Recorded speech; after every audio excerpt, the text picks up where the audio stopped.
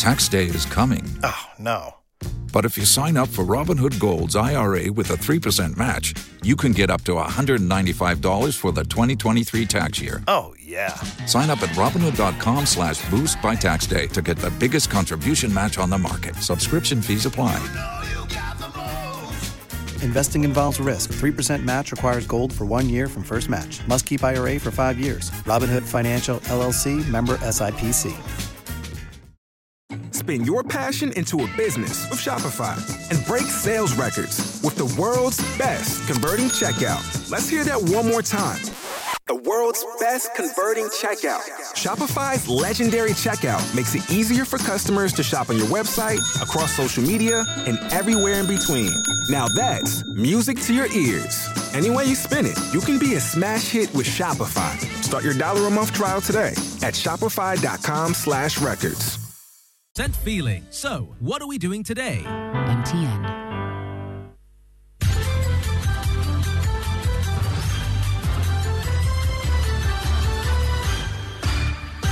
Live on Joy 99.7 FM, this is the Midday News.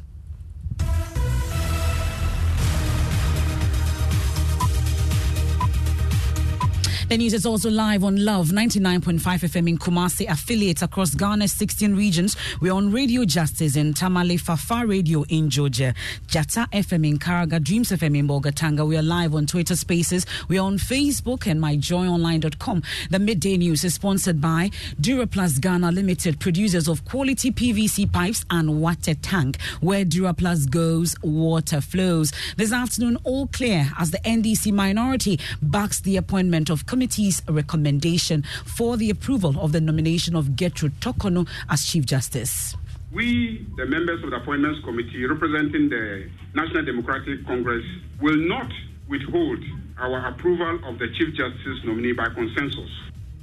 We're live in Parliament as the House gets set to debate the report. Also, no cattle, goats, sheep, pigs and dogs from Upper East. The latest directive by the Regional Security Council to contain the outbreak of anthrax disease, which has already claimed one life. And we are not allowing any animals from there because, there are various markets. Will be arrested and prosecuted because we put out the notice and it's there. We'll hear from the Upper East Regional Minister and butchers on the impact on their business. Supply we had Sunday, everything is running up. It's finishing because a day in Turaku alone, we kill more than 400 to 500 cattle. They even told us that we shouldn't. A cow from that place shouldn't come to town Bolaga here.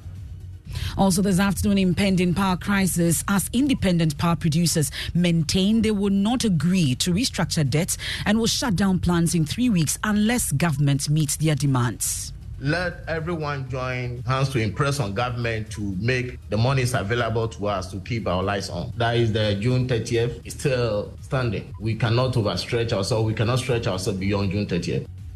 But the ECG remains confident it will reach an agreement. We have sports. Ghana's Black Bombers face a major preparation challenge with 4 days remaining to the African Boxing Championship. And also, RTI Commission fines Ghana Police Service 100,000 cedis for failing to provide information on police killings and brutality against 31 persons between 2011 and 2018. There's more as the Commission gives the police 14 days to provide the information or risk paying 10% additional penalty on the fine. Details of that and later, days after the passing of an illustrious writer, Amma Atta Edu. We hear extracts from her books, Diplomatic Pounds. Whoever first said nowhere cool knew exactly what they were talking about, and cold ain't cool. That and more in this afternoon's edition of the Midday News. I am Emefa Apau.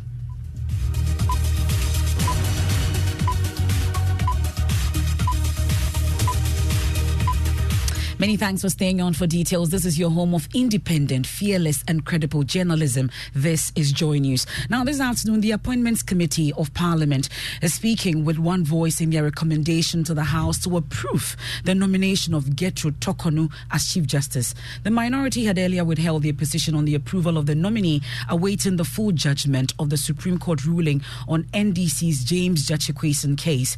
But addressing the news conference a while ago, member of the committee, Mahama Ayariga, said though the caucus rejects some aspects of the ruling, they will back the approval. If even we admit that there should be some housekeeping matters at the point of filing nomination papers. That should be the appropriate province of legislation and not judicial enactment. What they did was to enact laws, the Supreme Court, not to interpret the text of the Constitution of Ghana. James Gertrude is gearing up to contest the by-election in Asin North, which has been brought about by the Supreme Court's decision.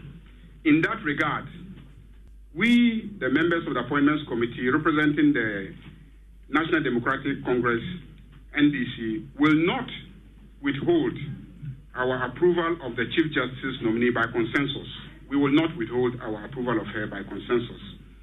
Her CV reveals a person of considerable experience, having served as a judge from the High Court to the Court of Appeal and ultimately at the Supreme Court. Women who have acquitted themselves should be given opportunities to occupy key national offices. Even as we disagree with her jurisprudence, we find her qualified to occupy the high office of Chief Justice of the Republic of Ghana. Well, the minority has concerns about portions of the Supreme Court's judgment in the James Gertrude case, insisting the Apex Court attempted to rewrite the Constitution instead of interpreting same.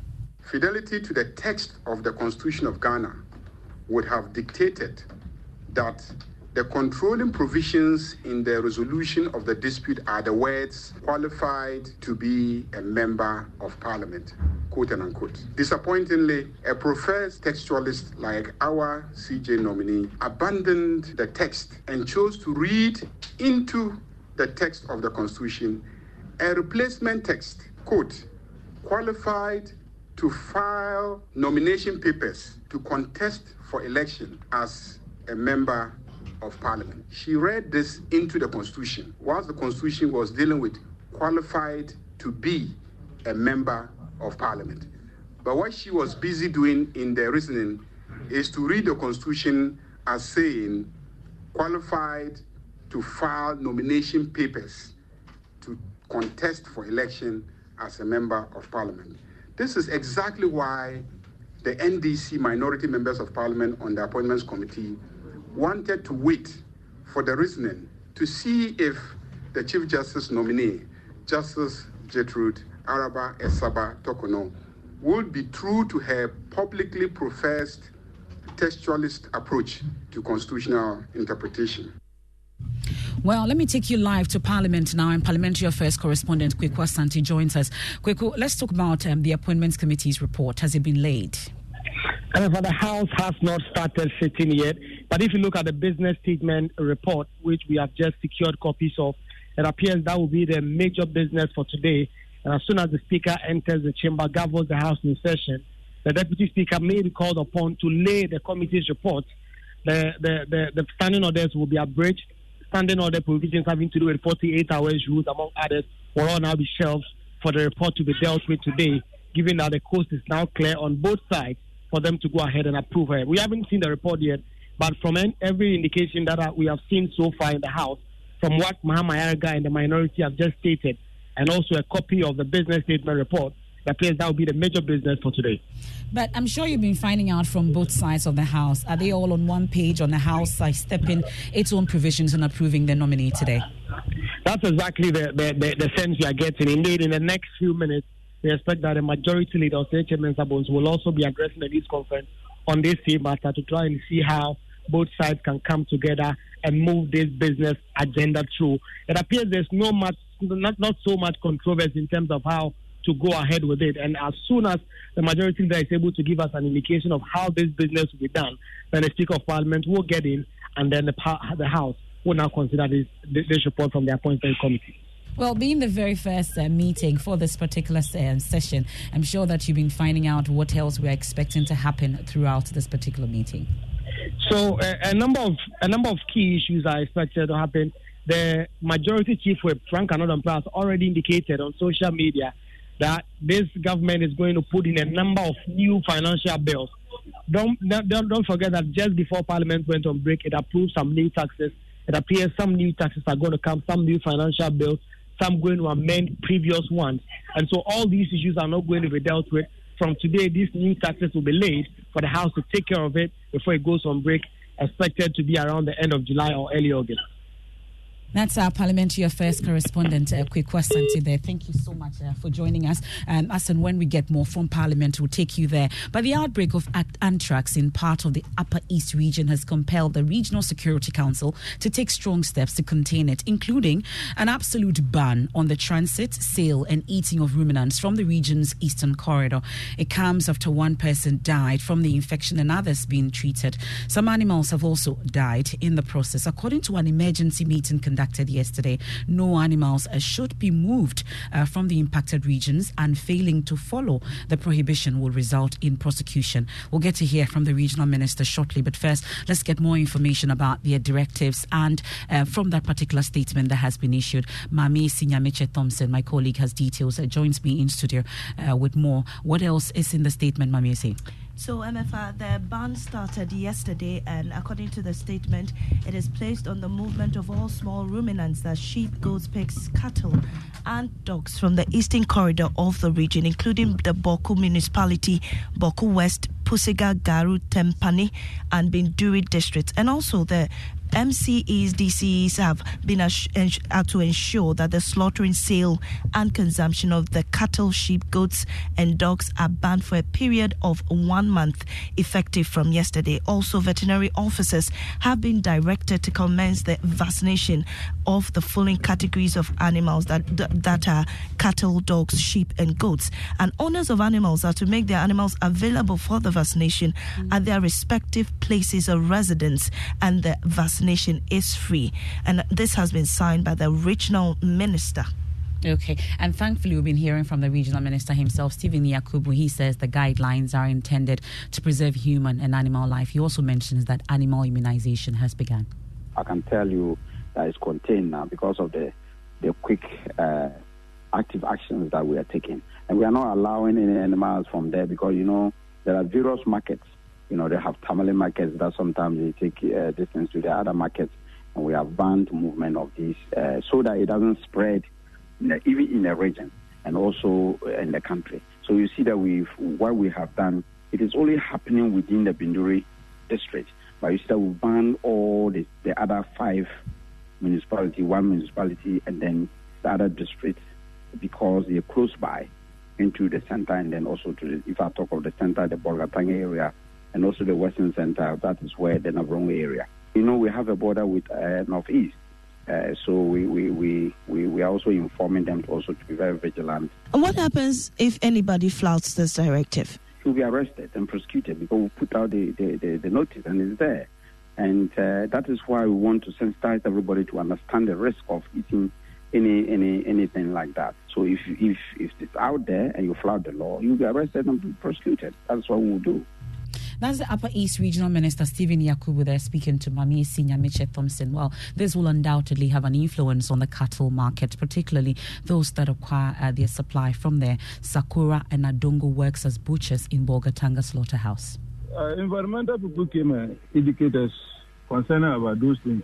They even told us that we shouldn't, a cow from that place shouldn't come to town, Bolga here. So we don't buy cattle from those apart from within the communities. We can contain it in Bolga here. It's better. But we know about it. But the veterinary people too are there. So they told us cow from that side, they will not allow for the cow to enter here. From within Bolga villages, people go Sirko, just within the villages around town.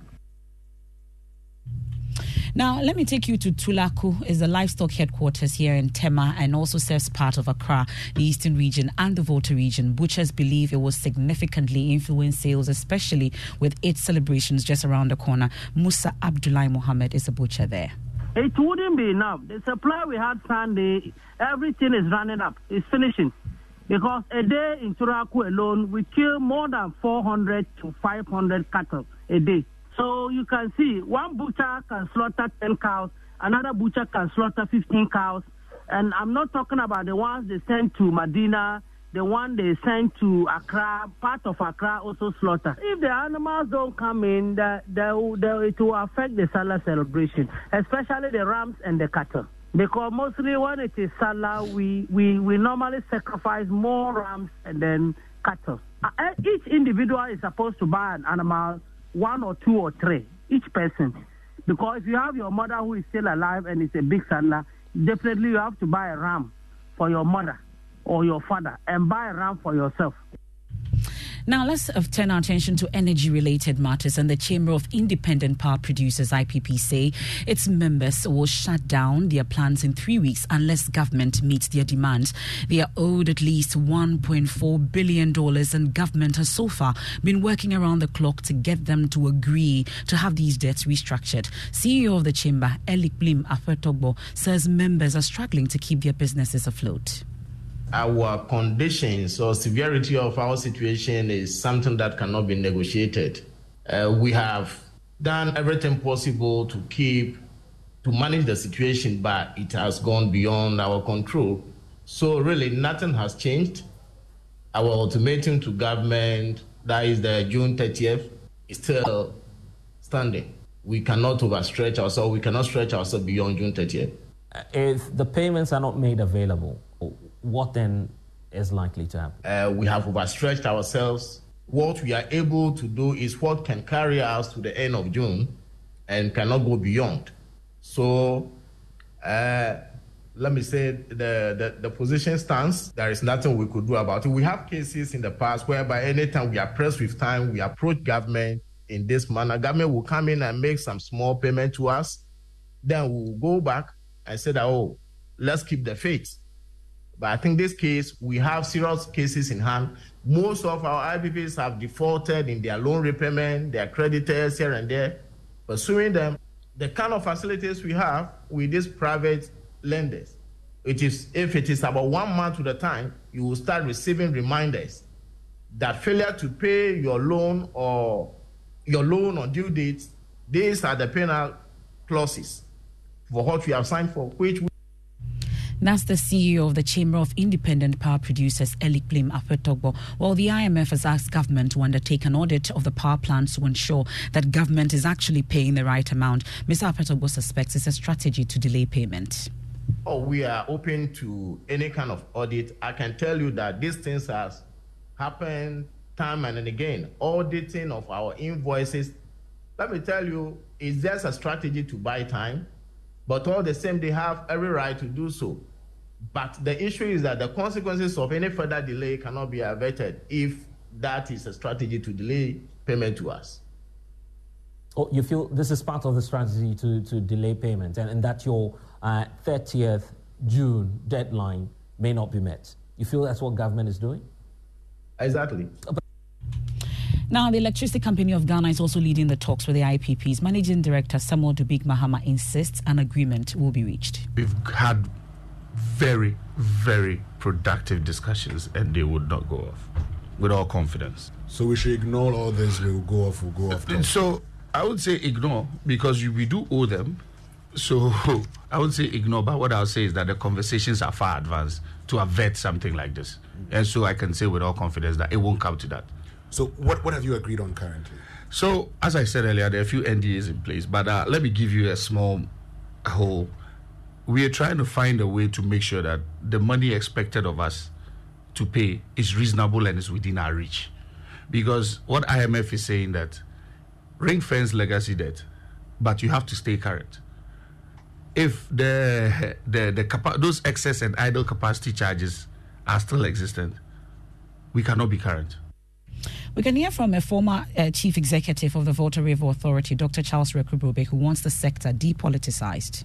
It is so politicized. One of the first things I would say is that going forward, we should actually depoliticize demand provision, the timing of PPAs, etc., etc. Years ago, when the DRA was a power generator and therefore was responsible for demand and forecasting and supply, they did the negotiations with IPPs, etc., and they actually did this on a tender basis to ensure that whoever we contracted provided us with the best possible pricing. And more importantly, they looked into the future to ensure that we did the contracting 5, 6, 7 years ahead, so we didn't run into emergency situations. That's former CEO of VRA, Dr. Charles Reko Brobe. Now, the Right to Information, that's the RTI Commission, has fined the Ghana Police Service 100,000 cedis for failing to provide information on the alleged police murder of 11 civilians and brutalities against 20 other persons. The information requested by the Commonwealth Human Rights Initiative Africa sought updates on investigations regarding the 31 cases, that's between 2011 and 2018. But in a 10-page ruling by the RTI Commission, the Commission notes that the Ghana Police Service deliberately refused to respond to all letters written to it through the IGP since June 2022. My colleague James Aveji has a copy of that RTI ruling, Commission ruling, and joins us in studio with details. Let's talk about the pronouncement of the Commission on the matter. Yes, so the Commission actually come to the resolution that the police have deliberately refused to respond to all 3 letters written to them on different occasions, and so it has ruled that the Ghana Police Service actually pay 100,000 Ghana cedis for failure to provide the information. They also noted that in the next 14 days, if they refuse to provide the information or refuse to pay the 100,000 Ghana cedis, they will pay a defaulting penalty of 10% on the 100,000 Ghana cedis. Thank you very much, James Aveji. They're taking us on a quick break here on the Midday News. We are live on Joy 99.7 FM here in Accra. In Kumasi, we are on Love 99.5 FM and a number of affiliates across Ghana's 16 regions, including Jata FM in Karaga, Dreams FM in Bogatanga. We're on Twitter Spaces, we're on Facebook and myjoyonline.com. And the Midday News is proudly sponsored by Duraplus Ghana Limited,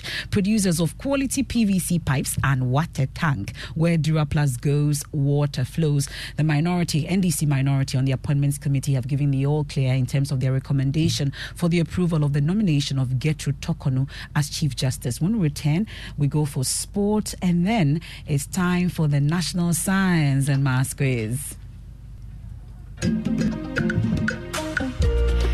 And GSTS faces an uphill opposition against St. John's in a heated battle for a spot in the Nationals in the first contest in the Western region.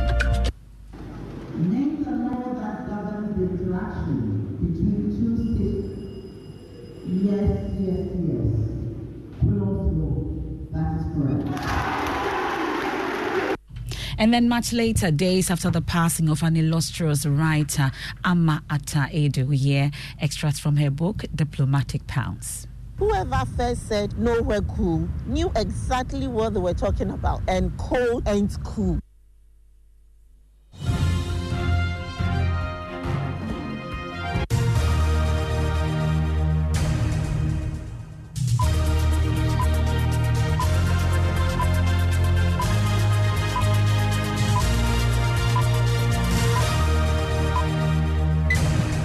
Many thanks for sticking with us. It's the Midday News, time for sports. Yep. For now, the Black Bombers head coach Ofori Asare wants a residential camp for his team. With only 4 days remaining to a major tournament, the Ghanaian side are expected to participate in the African Boxing Championship in Cameroon from June 10. Now, due to lack of resources, the boxers have resorted to a non-residential training. Coach Asare is worried about the situation. I want us to be in camp, preparing for the African Games, especially. The GBF or the Boxing Federation is doing marvelously well, even though it is not a camping, a residential camping, non-residential camping. So I wish we have support in terms of camping so that they can rest, they can eat well, control their food properly, because dietary is very, very important in terms of developing their fitness for competition. So we need to control their intake, their food. So that's Black Bombers head coach Ofori Asare speaking exclusively to Joy Sports. Thank you very much, Mubarak. I'll take you now to the Ashanti region. We hit Kumewu this time, and residents there are unhappy with the pace of work and the construction of roads in the area. The concerned residents claim the speed of work experienced ahead of the recent by-election has slowed down. They also doubt the quality of the work, considering the project lacks a drainage system. There's more in this report by my colleague Nana Boachi Dankwayadom. Construction of roads in the Kumeu constituency took off after the death of the Member of Parliament, Philip Basua. The timing of the development was questioned by both residents and a section of Ghanaians, claiming the swiftness was due to the impending by-elections, an assertion debunked by the Road Ministry. No. I mean, by-election will not move our government, our party to go and start development project. Procurement will take not less than 6 to 8 weeks to do. So the fact that you have a contract, there's a contractor, and the contract has been signed and all, within these 2.5 weeks means that it has been done already. Though the contractor is on site, some road users claim the work is progressing at a snail pace compared to the speed of work ahead of the by-elections. The pace of work here has slowed significantly. How the work is progressing is nothing compared to when all public officials assembled here. No bridge and segmented outcomes. At the same time, no bridge. From here to Bodomase has been tarred, but the next town has been neglected. From Fijase to the Zongo has been tarred, but not the next town. We don't understand. As a quine or moyano, peace, or moya town to town, town. All appears the work is being done in fragments. They don't even end a place before they move to the next.